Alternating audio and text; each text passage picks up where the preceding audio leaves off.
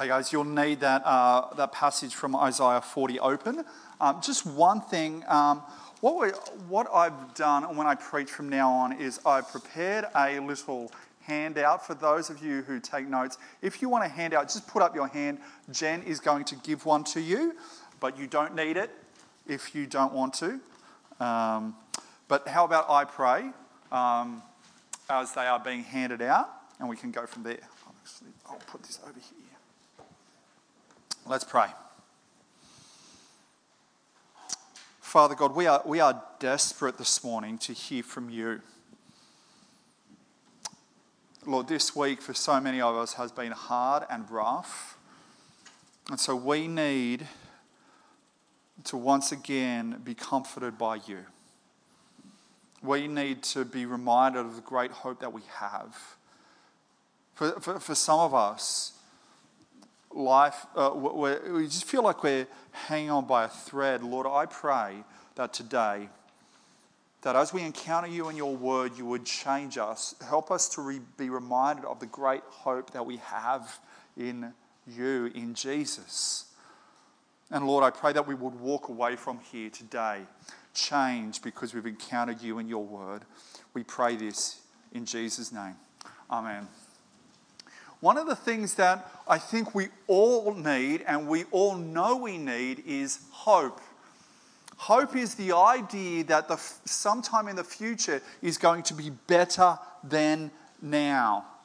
It's been interesting, just over the last probably 15 years, we've seen the rise and fall of politicians, but a lot of politicians talk about hope in the future. I mean, Barack Obama was all about hope, wasn't he?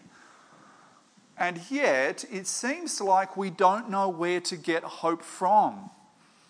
I put in Spotify, I put the word hope, and I was listening to some of the songs about hope, a lot of Christian songs. But there was this song by Thirsty Merc, which is a great Christian band, Aussie band, sorry about that. Haran, I think you know the song that I'm talking about right now. And it's a song where he's basically saying hope. And I've actually put some of the lyrics down in your handout. Have a look at them with me. It says this: torn, broke, you wanted to be more. If there's a time you felt like drinking, I bet it is now. And then a moment in time comes. Events and actions move to shape us. Make a decision. And then the chorus: hope. Never lose what you see. All that is meant to be, you will find, is more with hope. The moment is past, it's gone, but you will never know. It will never be the same. And in fact, the whole song is like that. The verses are all about, hey, you're going through a hard time, all this kind of stuff. But then the chorus is hope, hope. You've got to have hope, which is the general message. And can I say, once again, it's a great song, great Aussie band, right? But it begs the question, where does hope come from? In fact, there's nothing in the song which says, here is your great hope. Here's where you're going to get hope from. And there's nothing and so you're left at the end of the song going, okay, I know I need hope. I know I need the belief that sometime in the future is going to be better than now. But the question is, why should I have that? Why should I have that hope? And some of you guys are here going, well, Hans, I totally get that. Because I hoped in people and they let me down. I hoped in organisations and they let me down. Maybe I hoped in a spouse or a relationship and they let me down.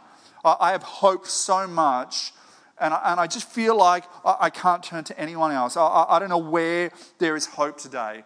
Well, today we're going to look at a passage that is all about hope.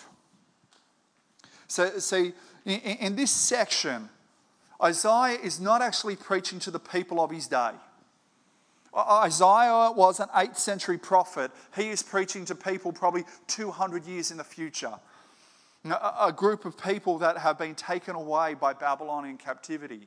In fact, he prophesies that. Have a look at Isaiah chapter 39, just to give us some context. Chapter 39, beginning of verse 5, he says to Hezekiah, which is one of the kings, he says this, "Hear the word of the Lord Almighty. The time will surely come when everything in your palace and all that your predecessors have stored up until this day will be carried off to Babylon. Nothing will be left, says the Lord. And some of your descendants, your own flesh and blood, who will be born to you, will be taken away, and they will become eunuchs in the palace of the king of Babylon." One day, he's saying, Isaiah is saying to Hezekiah, one day, your descendants will be carried off to Babylon. And only a few centuries later, that's exactly what happens. And from chapter 40 onwards, chapter 40 to 55, that we enter a section in Isaiah which is all about hope for these people. But also, it's all about hope for us today, because the God who spoke those 2,800 years ago is the God we hear from in the Word today. And so we're going to have hope. We're going to see three things as we look at this passage. We're going to see hope in the forgiveness of God, hope and the Word of God, and hope and the coming of God. Let's have a look at our first point, hope and the forgiveness of God. Have a look at Isaiah chapter 40, verse 1. It says this, "Comfort, comfort my people, says your God." Those two words, comfort, comfort, are really striking, because the first 39 chapters have been a lot of prophecy about judgment. It's kind of dark in spots. There's definitely bits of hope, but now it turns. Now God is comforting his people. But do you see whose people it is? It's my people. Do you see whose God it is? It's your God. There is a personal relationship. This is the God who has been with them for hundreds of years. And this is their God. There's a relationship with them. And what does he say? Verse 2, "Speak tenderly to Jerusalem and proclaim to her that her hard service has been completed, that her sin has been paid for, that she has received from the Lord's hand double for all her sins." God is saying the time is over. He's looking into the future. Isaiah is looking into the future. There's a time for when God is punishing them for their sin, but that time is over. In fact, God is wiping away by his grace alone their sin. What Isaiah is saying, what God is saying, is the first thing that you guys need to hear is that you are still God's people despite your sin. And the second thing that you need to hear is that there is forgiveness for your sin which took you into Babylon. God will forgive. God will forgive because he's a gracious God. Like the prodigal in Luke chapter 15, they know that there is a heavenly Father who loves them, who will forgive their sin. And this is the God who keeps his promise to his people. Whatever God's people have done, he keeps their promises. He keeps his promises to them. Because God is a gracious God. God is in the business of forgiving people. That's what he does. But I wonder if you saw that word paid there. Sin has been paid for. It seems like there's a debt here. And maybe you are looking at this passage and going, I don't believe in a God who we owe a debt to. And can I just say, maybe you haven't thought enough about the way that what we do injures relationships. I remember hearing a story from a preacher named John Chapman. I dare say a lot of you guys have heard John Chapman, and he's gone to be with Jesus, but he used to tell great stories. And one of the stories was he was driving along one day when out of the blue another car hit him. And he thought, it's not a big deal. He'll just get out of the car and go to the person and go, okay, just give me your insurance, we'll work it all out. But to his shock and horror, a 14-year-old boy got out of the car. And he said, are you 18? And he's going, no, I'm actually 14. He goes, I've got no insurance. And he goes, well, I'm sure you've got money to pay. He goes, I've got no money. He goes, well, what were you doing driving a car? He goes, well, I've just started going out with this girl. I wanted to impress her, so we thought we'd take a spin around the block. That's what I thought we'd do. And he said, don't you realize you're in a very, very big predicament? Either I've got to pay for the damage you inflicted, or you've got to. Either I call the police and you pay for this, or I let it go and I pay for it. What should I do?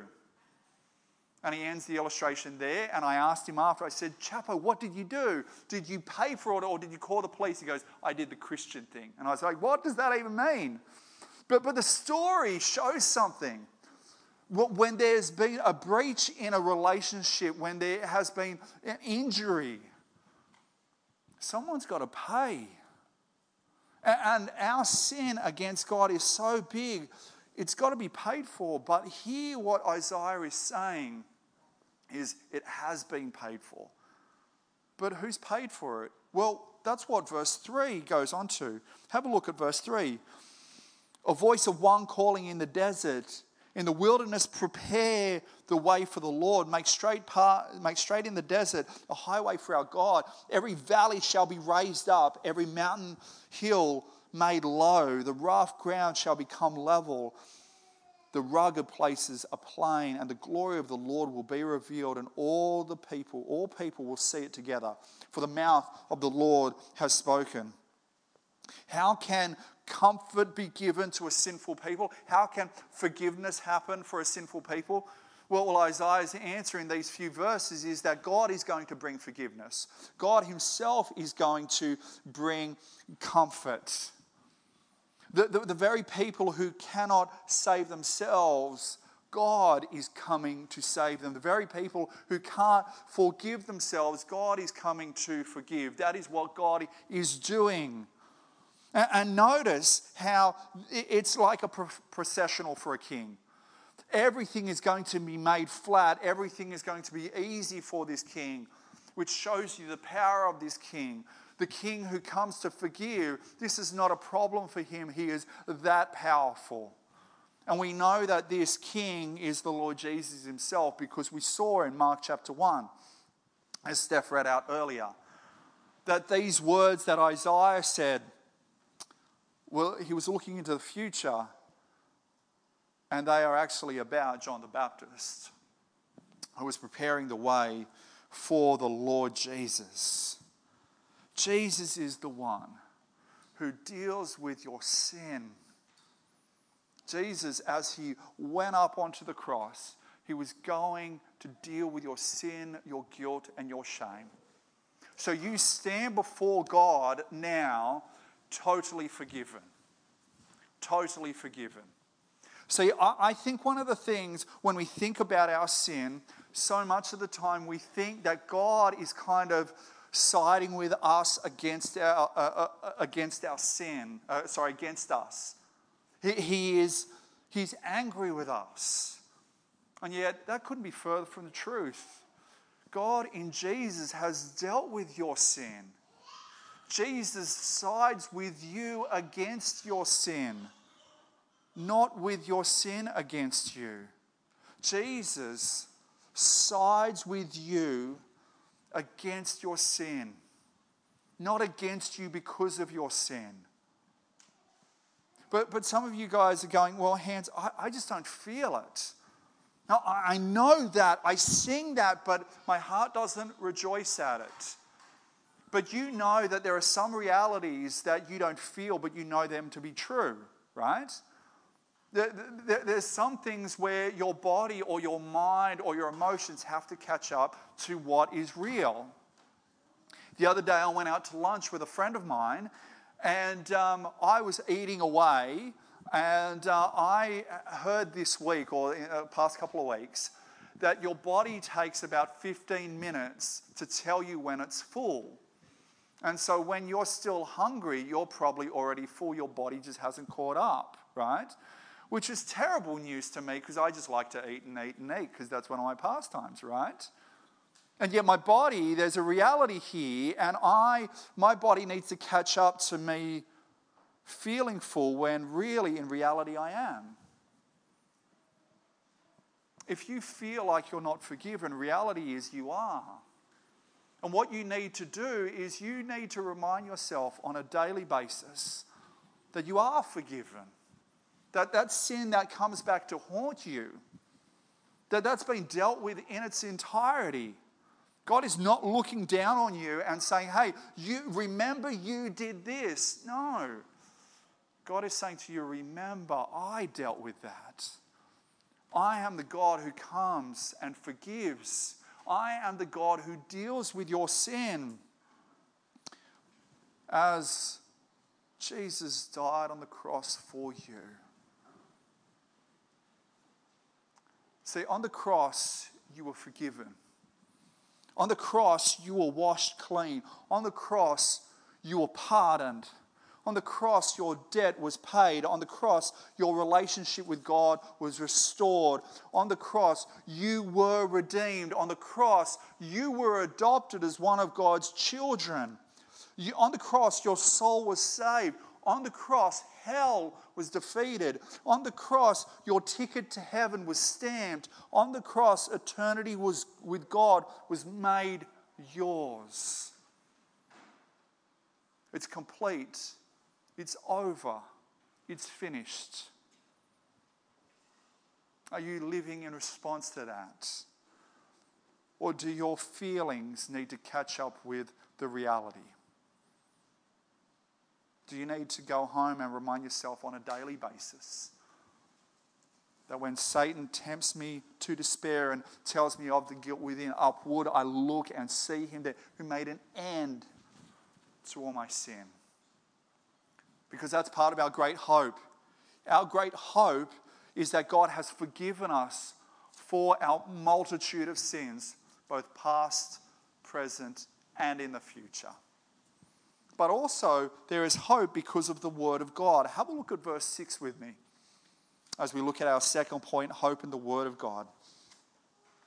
A voice says, cry out, and I said, what shall I cry? All the people are like grass, and all their faithfulness is like flowers of the field. The grass withers and the flowers fall, because the breath of the Lord blows on them. Surely the people are like grass. The grass withers and the flowers fall, but the word of God endures forever. What's he saying here? He's saying, have a look at the people out there. They look so permanent. Look at the rulers there. Look at the countries and the nations that are seemingly ruling. Oh, don't you realize they are like grass that are just here one day and tomorrow they're gone. They are just gone. One thing I've never understood about my wife, there's a lot of things, to be honest. There's a lot of things. I love my wife, but there's so many things I don't understand about my wife. Here's what I don't understand. And man, maybe you'll get this, right? There is something about giving flowers to my wife that makes her light up like a Christmas tree. I don't get it. You know, I can spend, $10 at Woolies I spend at least $100 on flowers and give them to her, and she lights up, right?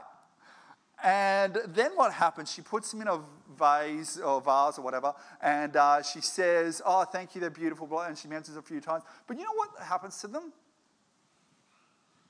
They just slowly die.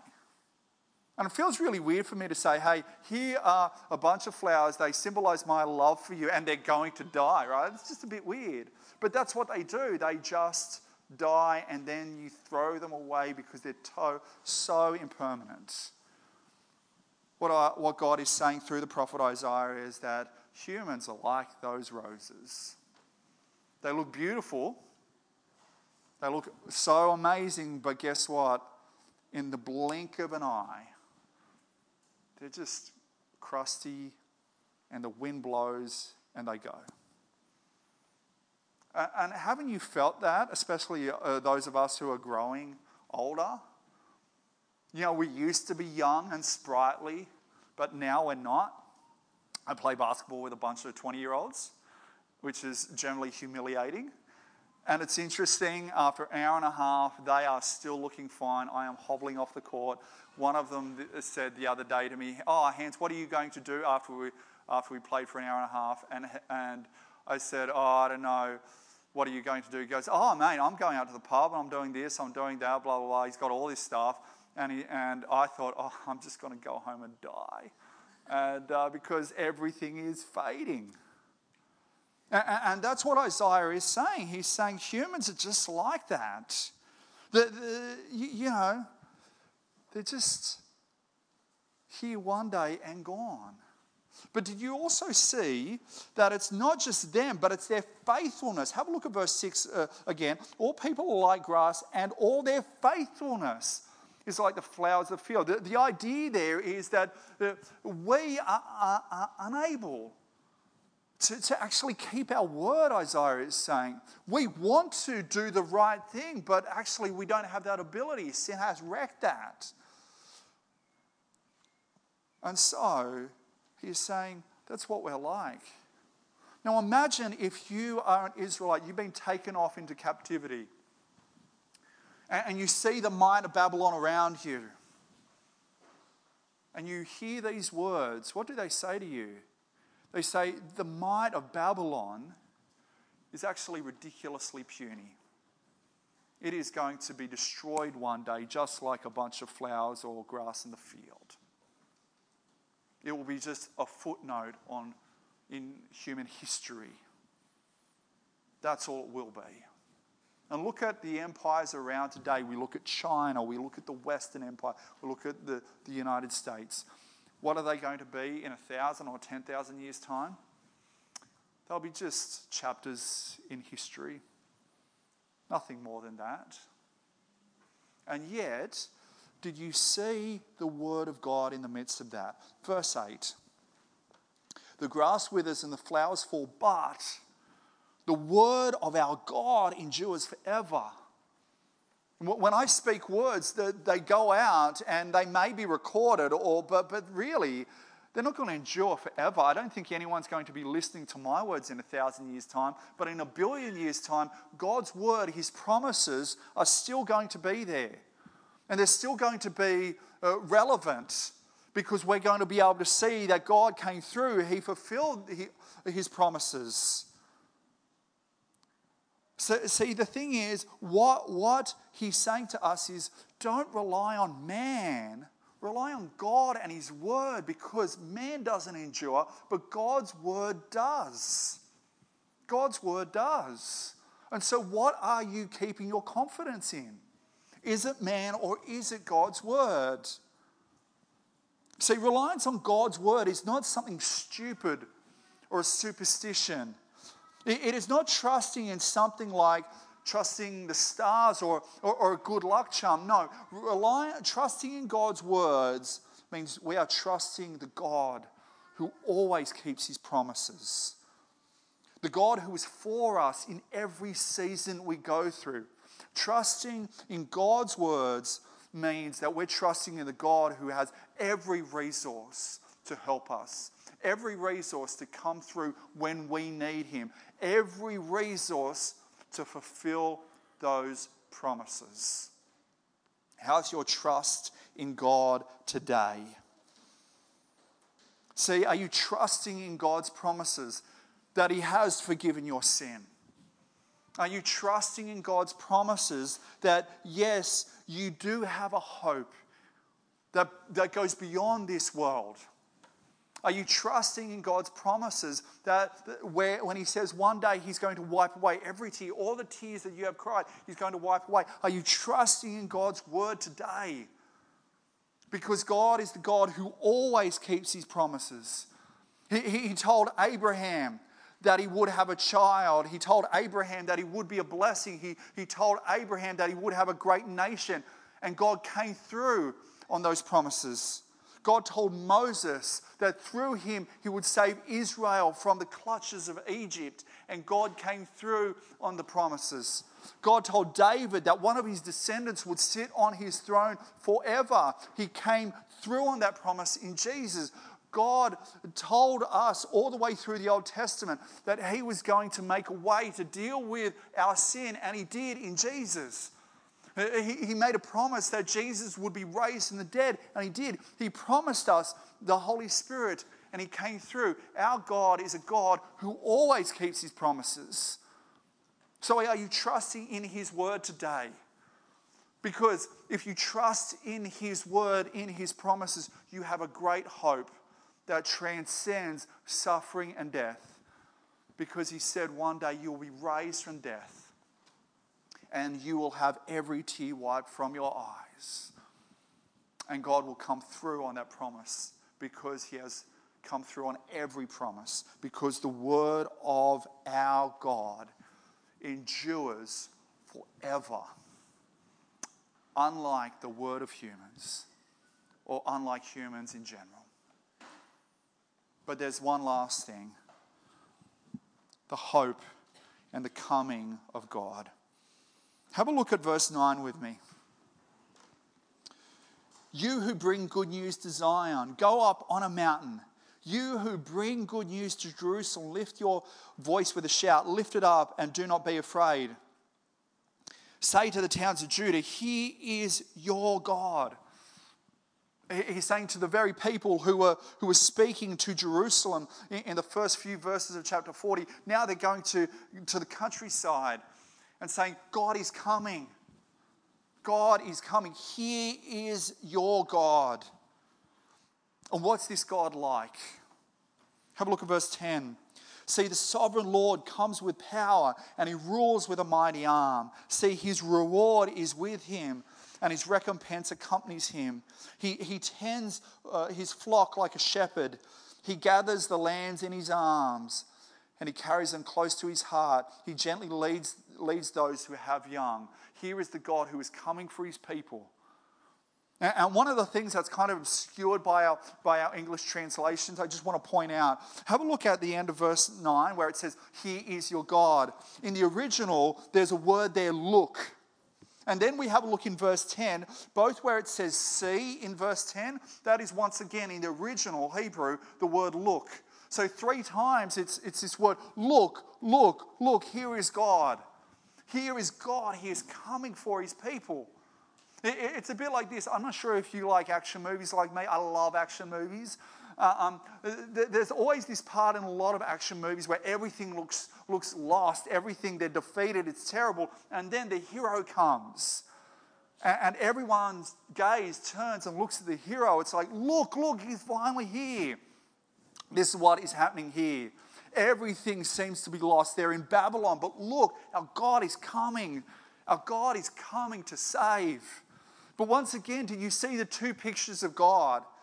In verse 10, He's a warrior. He rules with a mighty arm. Verse 11, He's this comforting shepherd.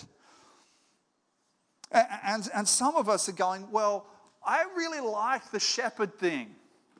Shepherd's good. It makes me feel good. I don't like the warrior thing. That's kind of violent and everything like that.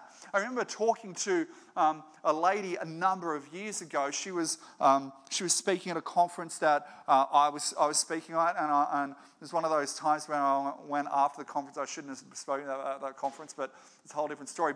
But she was speaking, and she got up after I spoke, and she said, well, I'm glad that Hans believes in a God who actually judges and all this kind of stuff. And she talked about all the things. And she goes, but I believe in a comforting God.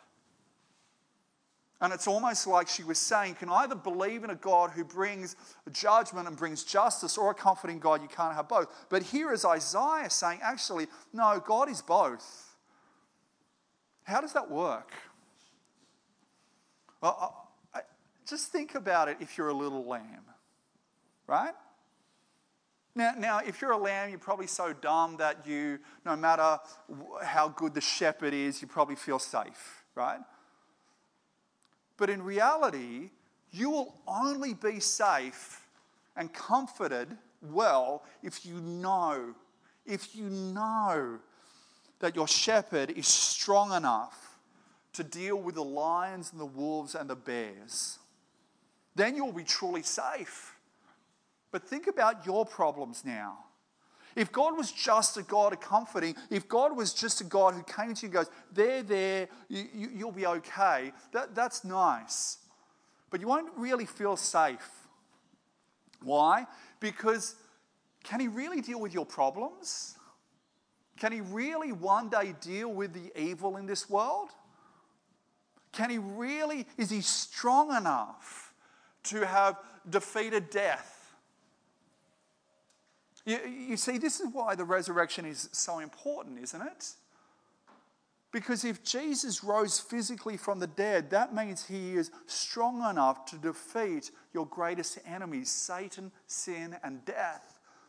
And therefore, you have comfort from that.